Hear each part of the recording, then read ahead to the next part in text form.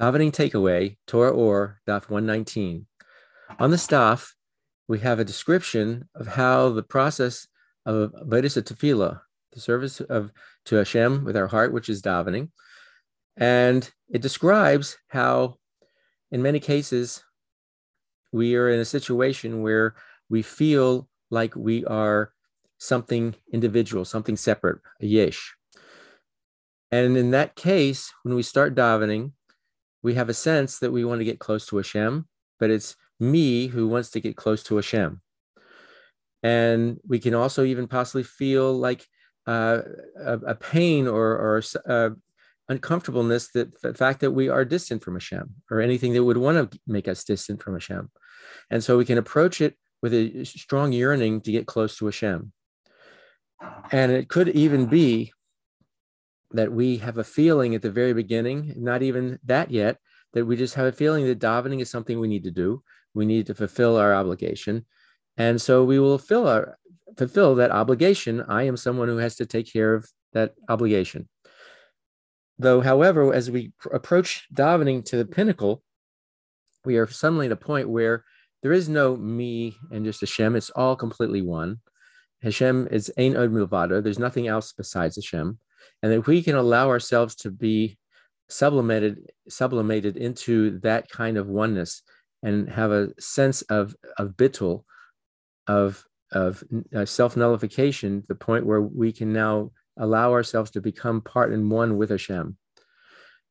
And so the question is, and the mimer addresses this, why is it that process possibly happens? Because we, as ourselves, are not always holding by this level of Ein Od Milvado, that the Hashem is just oneness and I'm just one with Hashem all day long.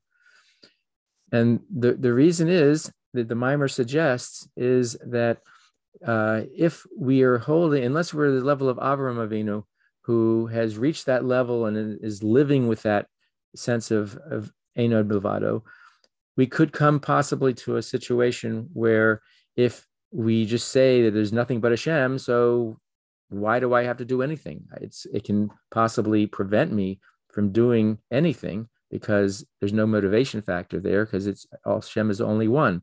And so we start out our day and start out our davening even as a sense of separateness, but with our yearning and drive to be able to get close to Hashem. And through the avoda, all the different things that we go through in the avoda, all the different levels, the rungs of the ladder, approaching the point where we can now be completely one with Hashem, and then take that and that inspiration and whatnot, and then carry it through the rest of the day. And the mimer uses that as an example of how, say, the husk around a wheat kernel is important in the beginning, just as a shell for a fruit or a nut is important in the beginning, but once the fruit or the nut or the wheat kernel is developed, we no longer need that shell and it has to be discarded. And that same kind of idea that it starts out that the shell or the wheat husk is very important and vital to the development of that fruit or nut inside of it.